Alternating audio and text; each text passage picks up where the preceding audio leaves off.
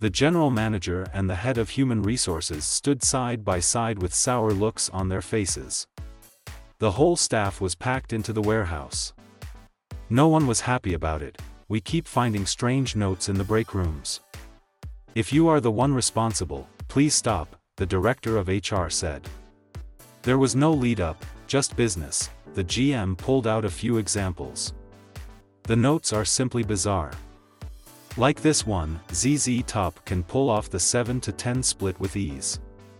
Or this one, ZZ Top knows where El Dorado is, but know it is a treasure that cannot be soiled by human intervention.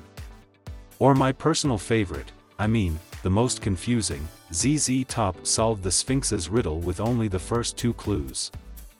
Please, if you are the one putting these ZZ Top facts in the break room, stop or at least seek HR approval for future notes. The staff stared at the 2 presenters, stunned.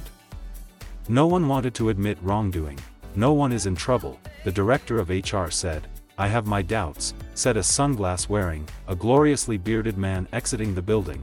I think the problem just resolved itself, the GM said.